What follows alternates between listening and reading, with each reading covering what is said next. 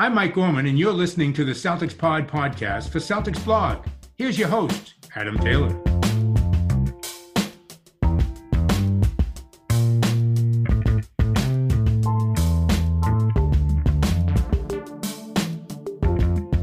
What's good, Celtics fans? Happy Wednesday. I hope you're enjoying your drive, your commute. If you're just waking up, then I don't understand why my voice is the first one you're listening to, but thank you anyway. I'm joined by my boy, my co-host of the day, Mr. Greg Manakis. Greg's fresh back from Boston. He was in the city last night to feel the vibes on that preseason win. Greg, how you doing, bro? I'm good, man. I'm good. Yeah, I was back home for like 5 days. I'm from Dorchester, for those of you that are listening and don't know. So I was back home, able to watch the Brady return to Foxborough with my homies, able to watch the Celtics game last night with my mom and dad. So it was good times being back home, man. And my mom's all in on the Celtics team. She hasn't liked the Celtics teams of the past couple of years, but she liked what she saw last night. Yeah, so we'll get to your mom's takes in a moment because I'm interested here. But first of all, I'm trying to learn the geography of Boston, right? Because Boston's a small city and then there's multiple kind of offshoots everywhere, right? I'll do my best. I'm not the best with geography, but I'll do my best. So I mean, me and Will spoke about this recently, but I watched Black Mass a few weeks back, and I've become educated on Southie. So now I understand there's a part of Boston called Southie, and generally you don't want to go to Southie as a tourist. Is Dorchester in or around that region, or are we talking more like towards Lowell? Or I'm still learning. Dude, Dorchester and Southie are adjacent, so like it's Southie adjacent. It's 7 minutes from my house to Southie by car. Oh, I could run there. It's like, so from where I live, I grew up in this part of Dorchester. It's all by parishes, right? So it's a very Irish Catholic neighborhoods. Mm-hmm. So like there's St. Anne's Parish, St. Mark's Parish, St. Brendan's Parish. I was a St. Anne's kid, like in the Adams Corner, Adams Village part of Dorchester. So from my house, if I ran to Castle Island, where a lot of people go in South Boston, it's probably about 3.5 miles. So it's pretty close, man. So you're in the part. So Dorchester is Southie adjacent. So if I come to Boston, I avoid both Dorchester and Southie. You can. So coming to Boston. Southie and Dorchester are towns in Boston, so we're actually like part of the city limits of Boston. So like Boston's broken up into like all these different towns. So there's Dorchester, there's Southie, there's Westie, which is West Roxbury, there's Roxbury, Mattapan. I'm missing a whole High Park, Rosendale. So like Boston, downtown Boston is kind of its own thing, and it's a very small part of Boston. And then as you get further away from downtown, it's all towns, but it's all the city of Boston. Yeah, Lowell's outside. Yeah, Charlestown. I forgot Charlestown. Don't kill me, Charlestown people. Yeah, I watched that. I watched that one. What is it? The one with the bank heists. What's that one called? The Town. There's Charlestown, The Town. Yeah. I watched that too. So I got to. I'm slowly learning, man. I feel like when I come to Boston, I don't want to be getting lost. So like I'm doing as much. You will get lost. 100%, you'll get lost. For real. I mean, when I was in it's really hard to navigate. I ended up in Crenshaw, so I don't really want to like for real at like 11 p.m. at night and on my own. So like I'm trying to think of ways that I can not end up in Boston's version of Crenshaw. Yeah, for sure. Well, when you come, you got to let us know. Me and Will make sure that we're back there so that we can kind of show you around. Yeah, for sure, man. Otherwise, it just gives me a reason to jump on the next flight and come out to Texas. Dude, Texas, I mean, right now, right? So it's early October. For the next 2 to 3 months, Texas is the place you want to be. It's going to still be in like the high 70s, low 80s. It's going to be really nice here. So if you want to make it happen, bro, I'm telling you, just hop on a plane. We got you. Yeah, I need the COVID restrictions to be eased first. Anyway, people that didn't need to hop on a plane because they were playing at their home court in front of was it a full TD garden? I think it was a full TD garden. It sounded like it. It definitely sounded like a full TD garden. It was the Boston Celtics, and they played for the first time under Mr. Ime Udoka. And, it may have been good. It may have been bad. But we saw some really encouraging signs. I think there was a few things that I want the team to work on. Before we dive into that, you said your mom's all in on the team, man. So what's your mom had to say? Is it specific players? Is it Udoka? Is it just the way that they played? Yeah, I think it was the way that they played, the energy that they were bringing. She likes the blue collar, classic Boston grit, the Isaiah Thomas type teams of the past. So the last few years, just for whatever reason, I mean, we don't need to beat a dead horse, but the Celtics just like didn't really have the it factor that made them special. Even though they were supremely talented, dating back to the bubble, we were 2 games away from the finals. We just didn't quite have that it factor. And I think even though it was a preseason game, it was very apparent that this team is going to be playing fast. They're going to be playing with a ton of energy. They're going to be diving for loose balls. They're going to be, crashing the boards for offensive rebounds, gang rebounding, blocking shots, getting deflections, getting steals, all the stuff that Celtics fans have grown to love about the team dating back to, the Larry Bird era. And I think that this is going to be something that my mom can buy into and that a lot of Celtics fans can buy into, because one thing they're not going to lack is effort and energy. And if that's the baseline, then that's a pretty good place to start. Yeah, and that's what you want, right? You want a team that unites rather than kind of divides, because I felt like last year's team especially was like ridiculously divisive amongst Celtics fans. You had guys on the, hey, this is like a kind of a rebuilding year. There's been COVID. Some of these guys were waiting on internal development. And then you had the other half of the divide that was like, but we have Jason Tatum and Jaylen Brown. Why are we not making moves to compete straight away? And both had very valid points. We're not going to go into that. I feel like we dissected that at length throughout last season, so there's no need to, as you said, beat a dead horse. What we do have now is a whole new group of guys. We have a whole new coaching staff, a whole new offensive and defensive structure. And one of the things that stood out to me, and I kind of spoke about this a little bit, I've wrote about this a little bit, was when Udoka was preaching selfless basketball, I was pushing the narrative of, hey, that doesn't just mean pass, but it means screen, it means cut. And especially when it involved getting Jason Tatum post touches, they ran a bunch of off-ball movements, some screens, zipper cuts, baseline cuts.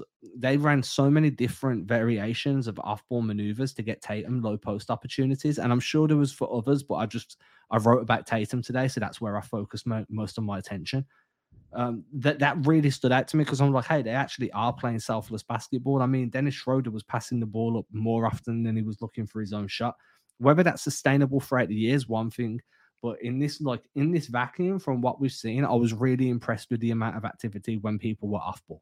Yeah, and it seemed like they were really trying to get Tatum into his spots, right? The low post to mid post baseline touches. That's where Tatum was really getting the ball. That's where he was doing damage. They ran that nice little inbounds play where he had the rip through baseline and dunked on somebody. They had that other play where he dunked on Wendell Carter Jr., which was ridiculous. Like, that actually had me standing up in my living room, like just screaming, running around. That was great. I just think overall the actions that they were running, definitely they seem to be, catch and make a decision. You got to make a decision right away. You don't want to be holding the ball. You don't want to be a ball stopper.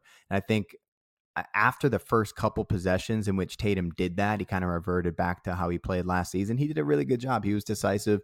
And when he did hold the ball, it was because he was kind of surveying the defense from the mid to low post, right? And he had that nice, after he had 3 or 4 times in which he torched people in the mid post, they started to send the double team, and he was patient. He kicked the ball to JB for a wide open 3-pointer. So I think that getting Tatum the ball in his spots is something that they're going to be looking to do all season long. And I saw you posted on Instagram that little, I think you called it a hammer play that they ran, but to me it was like almost like an inverted hammer, where they had the ball handler come to the top rather than dribble baseline. And Horford kind of set like a parallel to the baseline screen rather than setting an up screen for the guy to fade to the corner. And I was wondering, other than that play, I haven't had time to go back and rewatch the game and rewatch the tape. Did you notice any other specific actions that they were running that stood out to you? Because that inverted hammer play was really nice. Yeah, so I was toying with how to label that, whether it was a hammer screen, whether it wasn't a hammer screen. I mean, if you look at the hammer variations, a lot of the screens for the shooter, sometimes they're set up on the wings, sometimes they're literally just while a player's relocating, you can hammer screen just to get, it's all about getting that open 3-point shot in the corner. I think that's the outlook. But the ball handling position is definitely prevalent, whether or not it's going to be a swing across the baseline. So I could definitely call it an inverted hammer. I could definitely call it a hammer. I definitely see where you're coming from with that aspect. I think another one, they ran a bit of delay with Robert Williams at the top of the key. There was that one play I tweeted about where you had, I think it was Robert Williams set a screen for Jaylen Brown. I don't know the name of this set, whether it even has a name, but Robert Williams set a screen for Jaylen Brown. Tatum fed Robert Williams, so Rob had the ball in the delay, and then Brown set a back screen for Tatum to unleash Tatum downhill. And that's when Rob Williams fired that high-low entry, and it was just a bit too much for Tatum, and Tatum almost went out of bounds, and he fed it to Juancho in the corner. So I really like that movement. I'm not sure if that has a name. To me, it was kind of like, it was like a partial stack pick and roll, but there was no pick and roll or no stack. I don't know. It was like 3 or 4 pieces were missing from that set for what I was expecting to see. They had Al Horford running some zipper cuts. They were running some stuff out of zipper series. There was one play. Tatum got the ball in the post, but off a sideline out of bounds from Neesmith. But before, and I wrote about this one as well. But before Tatum actually made himself available to receive the ball, he set a screen that allowed Al Horford to do a zipper cut, which obviously drags one of the defending bigs towards the perimeter, which then gives Tatum more room to attack the space around the rim. Outside of that, I think they like to run. They ran some open corner and pick and roll sets. They ran a bit out of their elbow series. I was expecting to see a bit more motion, like motion strong. I was expecting to see them run some motion strong. Didn't see that. I might have missed it. And outside of that, it was just principles of stuff. Like, I don't know if you read Gibson Piper's newsletters. Do you read Gibson Piper's newsletters? No, I don't. So Gibson Piper's probably one of the best X's and O's guys available. He's probably the one I read the most because I'm always trying to learn. And he done one the other day. It was 5 out offensive principles. And he pointed at one called the 0.5 principle. So that's where a player, once he receives the ball, he has 0.5 seconds to make a decision between shoot, pass, or drive. And Monty Williams ran that a ton with the Phoenix Suns last year. So it doesn't mean you have to shoot within those 0.5 seconds, but your decision has been made. So your actions then are very, very aggressive, and you're decisive in the movements that you make. And it leads to really crisp offense. And there was periods during the third quarter when they were playing a 5-out offense that you could start to see those principles in play. Whether Udoka's asked them to do that or whether it was just a stretch of decisiveness, I don't know. But it did really stick out to me. Is there anything that you saw? I guess just the pace in general. They were looking to push the ball the whole game. It didn't really matter who had the ball. If it was a big man that could push, like Horford, Grant Williams did it a couple of times. They got the ball and they went. And I think that's important. It looked like they were trying to get the ball into JB's hands a lot in transition. That was something I noticed, that he was one of the primary outlet men. It makes sense because he was one of the best finishers in transition last year. I think he was either first or second in the league in transition points per game. So that was definitely something that I noticed, and it made for a little bit more chaos. I think they were trying to get used to the speed of the game, and that resulted in a lot of turnovers. But in general, I just really liked the pace in which they were playing. And you're right about Schroeder. I thought he played a really good pick and roll, probably a little too unselfish. Marcus Smart, for all the people that were worried about him transition to the point guard role, is he going to be able to, kind of curb his desire to shoot heat check 3-pointers? He took 6 shots. And the 2 baskets that he had were great moves, attacking off the catch. I think Smart did a good job being decisive. He had a couple plays early on where he just made some careless passes to the wing. I think Terrence Ross picked him off twice on the wing. But in general, he played an unselfish game, and Marcus Smart got paid. A lot of people may be overlooking that factor as to maybe why in the past he shot so much, is that he was trying to prove his worth to the open market, and the open market is not there anymore. Marcus Smart got paid. All he has to do now is focus on being the best version of himself as a point guard, and I thought he did a really good job of it last night. Obviously, there's going to be a pretty steep learning curve for him there, playing primary point guard against other teams' first team defenses. So he's going to have a steep learning curve there, but I liked what I saw. Scal even made a comment during the broadcast that he thinks Schroeder is the better pick and roll player, and I agree. And he made a distinction between Schroeder being a better playmaker, but Smart being a better passer. And it's going to be interesting to see how Udoka kind of figures out the right balance and the right lineups, who Schroeder should actually be with, considering he is the better playmaker in the pick and roll, and how many minutes he'll steal from Smart in that point guard duty. I'm excited to see that battle because I've got a feeling that we're going to see each of those two guys kind of concede the starting position once or twice each throughout the season. I don't think it's just going to be. I know Udoka said that he wants like a settled starting five, but I think that point guard position is really going to be where the biggest battle is. One question for you is like, I read something somewhere earlier saying like Jaylen Brown and Marcus Smart, Jaylen went at Smart a little bit after the game, said he wants to, he was holding Smart a little bit more accountable, even though he's all first team defense. Smart needs to be willing to come out there and set the tone early so that everybody will follow. So we've heard that narrative of accountability all through the year, right? Like all through the summer, sorry.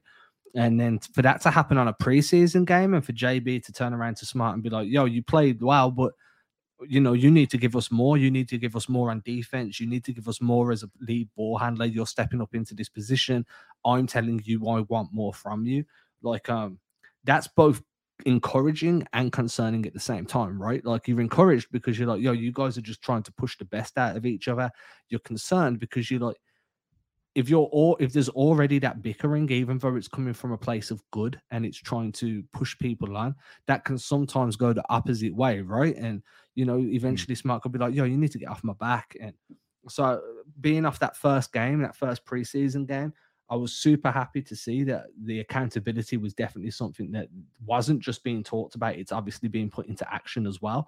But I was concerned about the ramifications of that accountability, or air quotes, infighting, which I completely don't think it was, but I am concerned about the ramifications of that starting literally on the first game of preseason.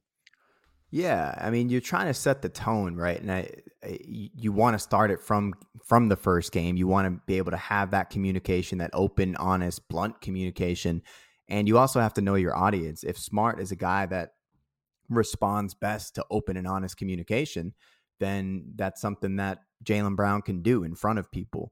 I think Marcus Smart has thick enough skin where he can handle that public criticism. Maybe not, though. I don't know. I've never had a conversation with Marcus Smart.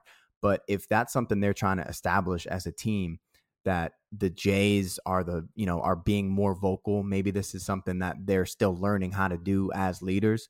We don't know who's going to be the captains, but if maybe JB's trying to make a point that he wants to be a captain, and this is how he thinks that people should communicate within the locker rooms. Just say how it is, and maybe he knows that calling out Marcus Smart in front of everyone is going to challenge him. Find a little bit more intrinsic motivation after he gets some extrinsic motivation to just be better.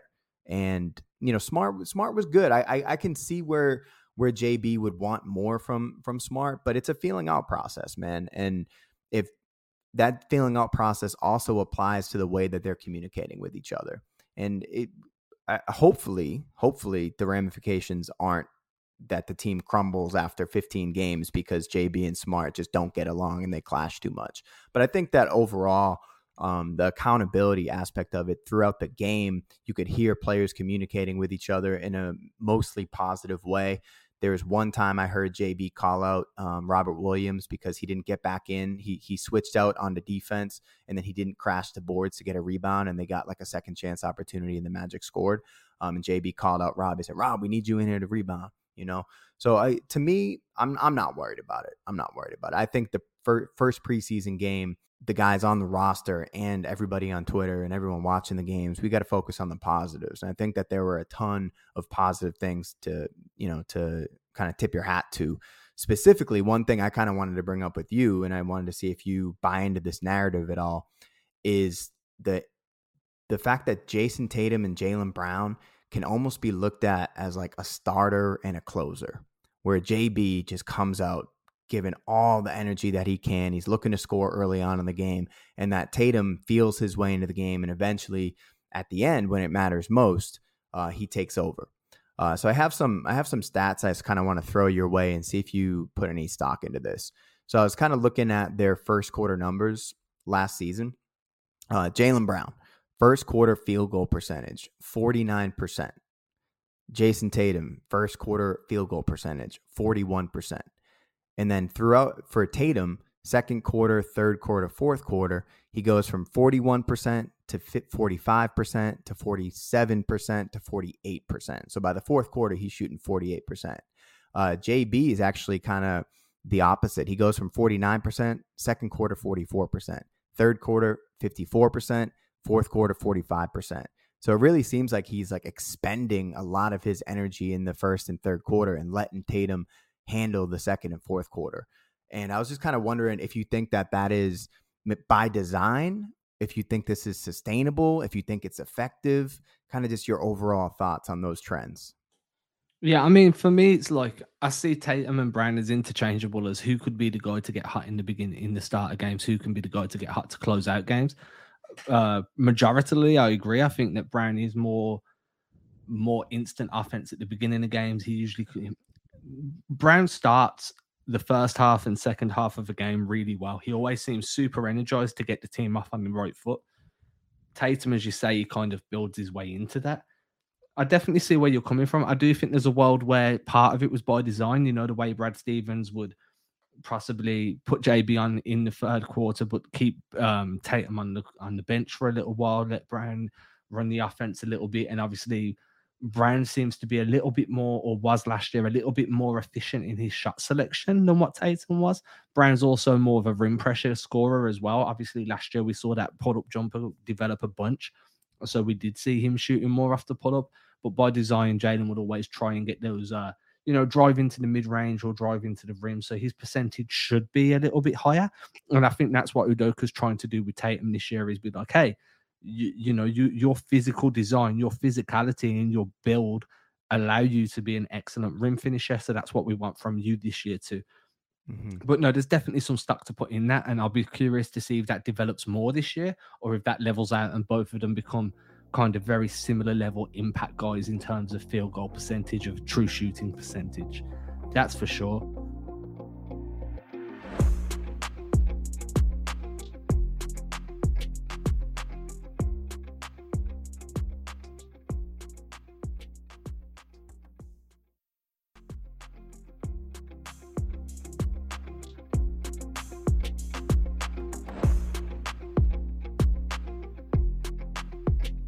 Yeah, and when you think back to the video that came out of Udoka working with Tatum during the summer on the Olympic team, it was in that mid post, right? So maybe that's something they're really going to be focusing on, as we kind of touched on a little bit earlier. And one other question I was kind of kicking around in my head is to why Jason Tatum, struggles to get into rhythm early in games, whether it's shot selection, his lack of driving to the hoop. And one thing I kind of found was his free throw attempts in the first quarter. So last season, Jason Tatum had 40 games in which he did not attempt a free throw in the first quarter. In the games in which he attempted at least one free throw in the first quarter, his scoring average in the first quarter was 8.1. And in the 40 games in which he attempted 0 free throw attempts, his scoring average in that first quarter was 3.6. So if Ime is going to start scheming for JT to get the ball in the mid post early in the game, I think that's a way to kind of unlock Tatum getting to the line early in games and really find a rhythm from the free throw line and then kind of work his way out. Because we can't have these moments where JT's first 3 shots of a game are contested fadeaway, mid-range shots or contested sidestep threes. We got to find ways to get him the ball in his spots. And hopefully getting the ball in that mid post or low post is going to translate into more free throw attempts, which will be, lead to more efficient games. And those games in which Tatum gets to the line early, those are the games where he goes for 50. Those are the games where he goes for 60. So that's something I'm going to be tracking throughout the season, is just where is Tatum getting the ball? Is that translating into more free throw attempts early in games? And does that then result into more consistent play throughout the game? Yeah, I mean, Udoka said after yesterday's game, Tatum's going to play big boy ball this season. He very much meant that we're going to put Tatum in position where he's going to use his physicality on that block. And I think that's why they made such a conscious effort to run plays that opened up opportunities for Tatum to post guys up, for Tatum to get ripped through drives off the baseline. They ran that zipper cut, for example, with Horford to open up that space. They would run him. They'd run an open pick and roll and have open corner pick and roll and have Tatum duck into the post to be able to receive that high-low end, that post entry pass.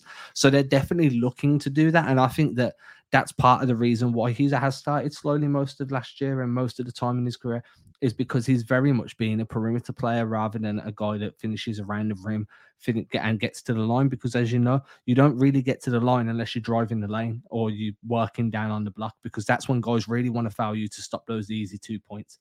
So I think that we'll definitely see Tatum improve there. I think the other question I've got is talking about Brown as well. One thing that really stood out to me in this game was Brown went ISO a couple of times, completely fine with that, go ISO. But that dribble looked so tight and so crisp. I think his handles he looked like he'd really sped up his handling speed. His control of the ball was phenomenal. There was one play where I think somebody swiped at him, caught him on the wrist, and it looked like it hurt him a little bit. I know when he got questioned about it, he said it's an 80, he's at 80 to 85% on that wrist. But that handle for me is going to be huge, because one of the biggest things about Brown is whenever he's isolated, he has to really use his athleticism to drive that lane, because he's not really beating guys off the dribble like that. It's very much reliant on that first step burst. You add this dribbling, and with Brown's athleticism and change of pace, oh boy, he's going to be so hard to stay in front of this year. Yeah, there's a distinction between having handles and having moves. And in the past, Jaylen Brown has had moves. And the handles that he was showing last night were really impressive. There's that one play where I think he got like trapped on the sideline on a pick and roll, pick and roll going towards the corner. And he hit somebody with like a 4 combo dribble to keep the ball away and then drove towards the middle. I don't think he ended up doing anything with it, but it got me to go, ooh, like I didn't know that you had that in your bag.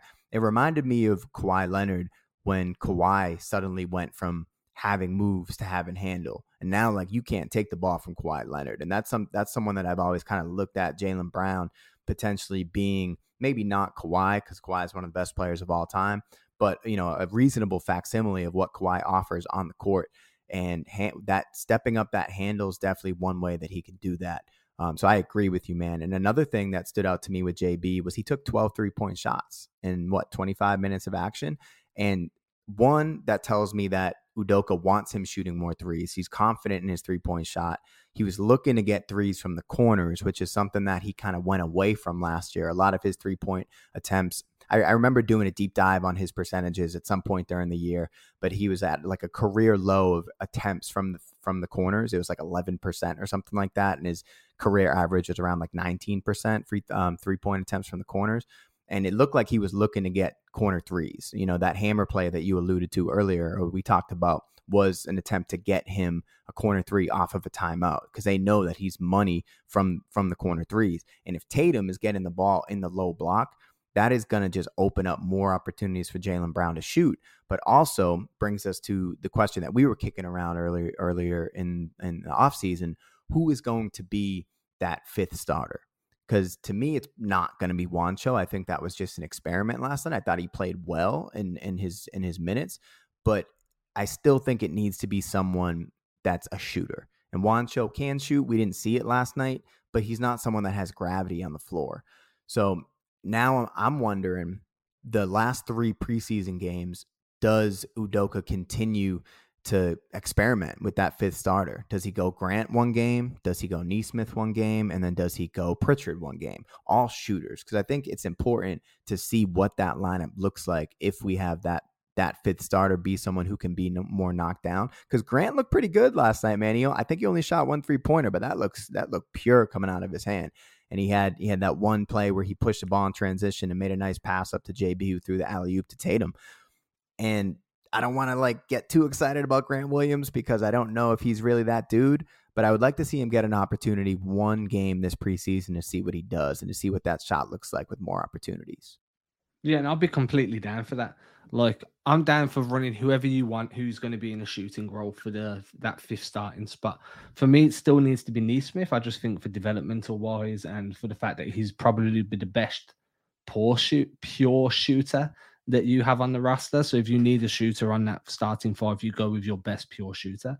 But I'm completely down. Maybe even try Josh Richardson, because you get that defense along with a 3. But I do think that Richardson needs to earn his minutes defensively and then prove his consistent shooting is at a point. Well, his shooting consistency has improved from what you've seen in previous seasons before you could even class him as a shooter. Because at the moment, I've just got him as a defensive piece that can make shots on occasion. That seems to be where I am with Richardson at the moment. I'm not low on him, but I'm also not as high as some. I do think that it definitely between Pritchard makes sense to me. I just think he's giving up quite a bit defensively if you run Pritchard in the starting 5. I think that ideally it should be Neesmith. I understand giving Grant a try. Definitely give Richardson a try as well. Am I missing anybody? I know, I want to see that double big lineup run as well. I do want to see Horford and Williams run together. Definitely. And yeah, I mean, I don't know that Pritchard is going to end up working out because of the size disadvantage, but I think against certain teams, maybe you could slide him in at the 2.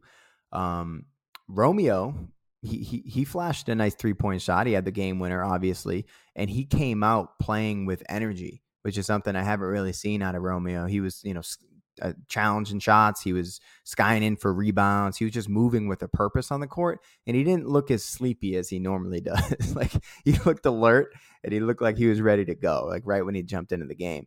And with Richardson, man, I mean, his defense is great. He's a great defender, but that shot looks broken. I don't know, man. And he was shooting, he passed up a couple 3-point shots, stepping in for mid-range shots that were just like, he was shooting curveballs. Didn't look good coming out of his hand. I just don't see him as a starter. I see him more as someone that's just going to come off and give energy. He seems like he's going to be a great veteran presence. I mean, we had him in the game at the end of the game. He was the only veteran. It was like him and then all the young guys, right? So I think that it was important to kind of see that out of Richardson, to see what he could do. Was he going to try and take over the game because he was playing with the young guys? And the answer was no. He kind of stuck in his role. He was just playing good defense and bringing energy. And that's what we signed him for, is someone that is going, that you can rely on him no matter what the situation is, just to go out there and play hard.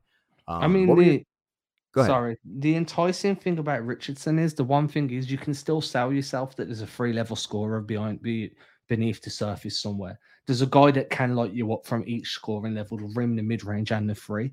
Because you saw that when he was with Miami during his final year with Miami. And I think that's where a lot of his issues have come from, right? Like, sometimes you overperform in your role, and then that becomes the expectation, right? So that's probably why things didn't work out in Dallas, because they were saying, look, this is who you were in Miami. We want you to do the same here. The pieces are different. The system's different. It's not going to work. And that's why I'm really big on and like you say, play your role. And that's why I'm big on having Richardson come off the bench and just focus on defense and some secondary or tertiary ball handling duties. If the shot's open, take it, and slowly develop your role throughout the course of the season. Get the feel for where the offense wants to run. Prove you can consistently hit your jumpers, and then work from there. If your shot's broken, that's fine. Just play defense and ball handle, and I'm cool with that. Yeah. So we're about 32 minutes in here. I did want to have a little bit of time to talk about what I saw from the Magic, just because I thought they were they were really interesting to watch last night. Did anybody stand out to you on that team? I know that we talked about Cole Anthony as someone that we might want to target in the offseason, but he looked like prime Ben Gordon to me. Yo, Cole Anthony played great. I think he stepped back on the just outside of the 3-point line. He takes that one step in like he's going to drive, hit you with that drag back, and then that shot's so fast, it's money. I think Suggs had some good defensive stretches. I love Suggs, man. I think offensively he's going to take a minute to acclimate to the NBA, but I do think that when he does, he's going to be quite dangerous. I mean, Miami, I was interested to see Wagner play. But realistically, like, I think Mo Bamba had a good game. Overall, though, with Orlando, for me, it was very much a collective performance. You're talking about a bunch of young guys. Some guys have been in the league 2 or 3 years, got something to prove. Wendell Carter Jr. being one of the prime examples in that kind of umbrella. And then you've got guys like Cole Anthony, Jalen Suggs, that are just, finding their way in the league at the moment. So I did see it as a collective. But yeah, Suggs' defensive intensity and positional IQ was great for his first game in the league. And Cole Anthony was there, in my opinion, their most potent scorer. And then Terrence Ross is Terrence Ross. Terrorizes the Celtics every year. Suggs to me is like him and Marcus Smart when they both dove for that loose ball and their bodies just like, unstoppable force meets immovable object when they dove for it. I was like, oh man, that's the Spider-Man meme, like manifesting in reality. Like Jalen Suggs is a more talented, bigger, stronger, faster version of Marcus Smart. You know what I mean? He's just like a better version of Marcus Smart, and he's a rookie. I think that Suggs is the guy like when I saw him play in the NCAA tournament, I was ready to trade it off for him. I was ready to go fabulous. And I told Will, I was like, I don't know who I would trade for him, but like I would definitely trade a big piece to get Jalen Suggs. I love what that dude brings to the court. I mean, he blocked Robert Williams and Jason Tatum on like back-to-back possessions. That was crazy. And I thought his 3-pointer, that was the biggest question mark coming into the season for him. It looked smooth. He's gonna have to figure out where he can get that shot off. I liked what I saw to him, but Cole Anthony, man, you were right. I didn't watch enough of the Magic last year to have an opinion on him, but he looked great. As I said, he looked like prime Ben Gordon, like Ben Gordon on the Bulls in 2009, going like shot for shot with Ray Allen. Like he looked that good. And Mo Bamba. So Will and I live down here in Austin, Texas. So Mo Bamba went to UT. So Will and I went to a whole bunch of those games. And I actually think Bamba, his first 2 years in the league, or 3 years, whatever it's been, has played to his like absolute floor. I think Bamba has a lot of potential that he might be able to tap into, because the biggest issue with him has always been his motor, similar to Romeo. He looks sleepy on the court. Doesn't look like he kind of like understands. Maybe like his brain hadn't caught up to his body yet. He was taking time to process everything, but it seemed like he was in the right position. He was playing with force. He shot the 3-point ball, which is something he did in college. He had a nice stroke in college. So I'm excited to actually watch the Magic. I'm kind of kicking around in my head right now with all this young talent in the league, which teams are going to win my affection for like the league pass darlings. And the Magic, after last night, I got them on the list now. Yeah, plus Jonathan Isaac and Markel Fultz once they're healthy again. This team's got a really, really good young core, and I think that's why they felt so comfortable blowing it up a little bit last year, right? You know, they brought in RJ Hampton. He looked good in spurts. Gary Harris looked all right in spurts as well. I think Harris didn't look too bad. Obviously, he's one of the more veteran names on the roster. Who else did I think played well? That's pretty much it. So Hampton, Anthony, Suggs, Bamba, Wagner looked good. Franz, that is not Mo. Although Mo did have like 3 threes, 4 threes. Yeah, I'm just revenge game. It's crazy. Yes, didn't Scal said that, right? Like he played for like 2 weeks and came back for a revenge game in preseason. Like, how dare you trade me? The last thing I want to touch on before we wrap up, circle it back, is Rob Williams. Just simply, if anyone's been listening to this podcast for more than a year, they're going to have heard me do this tangent at least 3 times, 4 times at this point. But Rob Williams started shooting mid-range jump shots. They didn't go in, but he showed a very large willingness to pull up from mid-range and start working that mid-range jumper. Anybody that knows me or knows how I've looked at Rob Williams' development, developing that mid-range jumper was going to be the number one thing for me, where I wanted to see him start to excel because of that short roll threat he offers with his passing. Adding that mid-range jump shot just opens up so many more avenues for him. We also saw him attempt a couple of hook shots as well. He was posting guys up just at like the high mid post, and he was turning and trying to get like a little jump hook going. So I just like seeing Rob Williams diversify how he's attacking the rim, because once he can start dragging defenders out a little bit more with the threat of that jumper or that little jump hook, then now his rolls to the rim are going to just become that little bit easier, that little bit more varied. So they didn't go in this game. They might not go in for the next 6 to 8 weeks. It might be longer than that, 3, 4, 5, 6 months. But when they do start to fall at a consistent rate, I think that's just going to absolutely propel him to a completely different level than what he's on at the moment. Yeah, I kind of look at that development similar to Bam Adebayo's development in that short roll, because Bam really started taking that shot back in the bubble. That was the first time he started flashing that he had the 15-footer, because the short roll, as you said, it's going to be wide open, and Rob has to be willing to take it, just like Tice had to be willing to take it when he was on the team. And that was one of the issues that we had with him. He was not willing to take that shot. So I think Rob definitely has the opportunity this year. If he's going to start, he's going to get so many chances to shoot that shot, and he needs to shoot it. He's not going to have the handles of a Bam Adebayo, who's probably one of the better handling bigs in the league, but he's a good passer. And if he can start drawing people out to contest that shot, it's going to open up a whole world of options for him out of the short roll. So I agree with you, man. We're both big lob guys. I was kind of expecting Horford to start at the 5 and Williams to come off the bench, but if they're going to roll out with Rob Williams at the 5 all year, I'm here for it, man. Yeah, I'm here for Rob at the 5, Horford at the 5. I'm here for Jalen at the 5, Jason at the 5, Smart at the 5. Honestly, like I'm here for any diversified offense that Udoka wants to throw out there.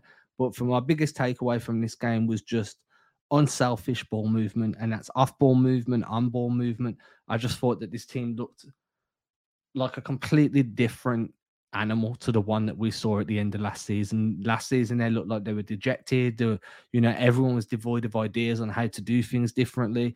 Obviously, I do have concerns over the switching system that they used against the Magic. Very aggressive. Yeah, far too like high switches, soft switches. They were running what's called veer back switches, which is where you switch the big onto the perimeter and you have the guard switch onto the rolling big. So what you ask the guard to do is try and get in front of the big and then sit into his legs as he's rolling. And that way, if the big needs to try and get around you, it's going to be an over the back foul. It really makes it tougher and it wears the big down because he's got obviously the weight of somebody on his legs. So they ran Schroeder as a veer back guard a couple of times during that game. And I get it. I understand why. But at the same time, like if you've got Robert Williams and you're switching him onto the perimeter, you're losing that rim protection. So I think that Udoka needs to tweak that switching system. I'd say a little bit, but quite a lot, and try and figure out something a little bit more, a little bit less aggressive and more conducive to stopping some of these dominant rolling bigs. Yeah, on that veer back screen, one thing I think with the second unit, especially with Schroeder or Pritchard as the lead point guard, I don't think that philosophy is going to hold. But in the starting lineup with Marcus Smart in that position, then you can do it. But one thing that they were doing as well with that veer back is that whoever was in the opposite corner, they were kind of scramming the veer back point guard out whenever they had the opportunity, right? Which is something dating back to the Isaiah Thomas that, we really started to do a lot more. Anytime we were at a size disadvantage when the ball's up in the air, we switched that out. I wonder, just like he was experimenting with the starting lineup, if that was just an experimentation for how he wants to switch. And maybe in game 2, we'll see more drop coverage, or, we'll see just maybe a few instances of zone. But as long as the Celtics are being aggressive and decisive and they decide like, hey, this is our philosophy on defense, let's see how it goes, man, because we got so many like-sized players, especially in that starting lineup with all the wings that we have. We can throw Nesmith out there who can guard a big for, a couple seconds of possession, Richardson, Romeo, all these dudes that can do it. The only guys you really worry about are Schroeder and Pritchard. But I'm with you on that. I would like to see them kind of just like curb that just a little bit and take less risk. Yeah, for sure. And the last thing I'll say is you are right. They definitely were scramming that veer back out of there once the veer backings, once the veer back had slowed down the big, they'd scram him out of there. The difference is when it was the Isaiah Thomas years, it wasn't part of the plan to throw Isaiah Thomas into any type of screen, or it was just a byproduct of whatever was happening on the floor. This was very much by design. So I'm like you. Hopefully this was more of a, hey, we want to be able to scram guys out of this situation. So we're going to put you in this situation a bunch during the preseason so that you can understand the timing of scramming guys out of there once the real games start. And obviously that's what preseason's for. It's for experimentation, man. Anyway, you've been listening to the Celtics pod. Make sure that you tune in again on Friday when it should be me and somebody. It might be Willie, it might be Greg, it might just be somebody absolutely random. I honestly don't know who it's going to be. Until then, make sure you leave that 5-star written review. If you're on an Apple Android device, just go down, scroll down, hit the 5 stars, write something really nice about myself, Greg, Will, whoever you want to write nice things about. We'll all be grateful. If you're not using an Apple device and you're on Android, word of mouth makes it the best way. So you're a pizza delivery guy, your Uber driver, your swimming instructor, your life coach, your fitness guru, your counselor, your teacher. Greg's a teacher. Greg wants to hear somebody to come up to him and say, Greg, I heard you on a podcast the other day. Or Mr. Menakis, however they want to pronounce it, So I was back in Boston, as I said, and Will was back there too. So we got to hang out a little bit. We had a lot of people come up to us and let us know that they've been listening to this pod and just like all the stuff that Will and I are doing with podcasting. So it was pretty cool that, they're like, oh, I really like the pod with the British guy. He's a cool dude. The British guy. Hate that title, but I'll take it. Greg, do you want to lead us out, man? We're about to listen to a song by you, so you can lead us out. Yeah, so I'm part of a band down here in Austin, Texas called Black Sheep Optimists. You can follow us on Instagram at Black Sheep Optimists. You can find us on wherever you get your music, any streaming service that you go to. And the song that you're about to hear is from our EP called Book One, and this is D-Lo. Peace.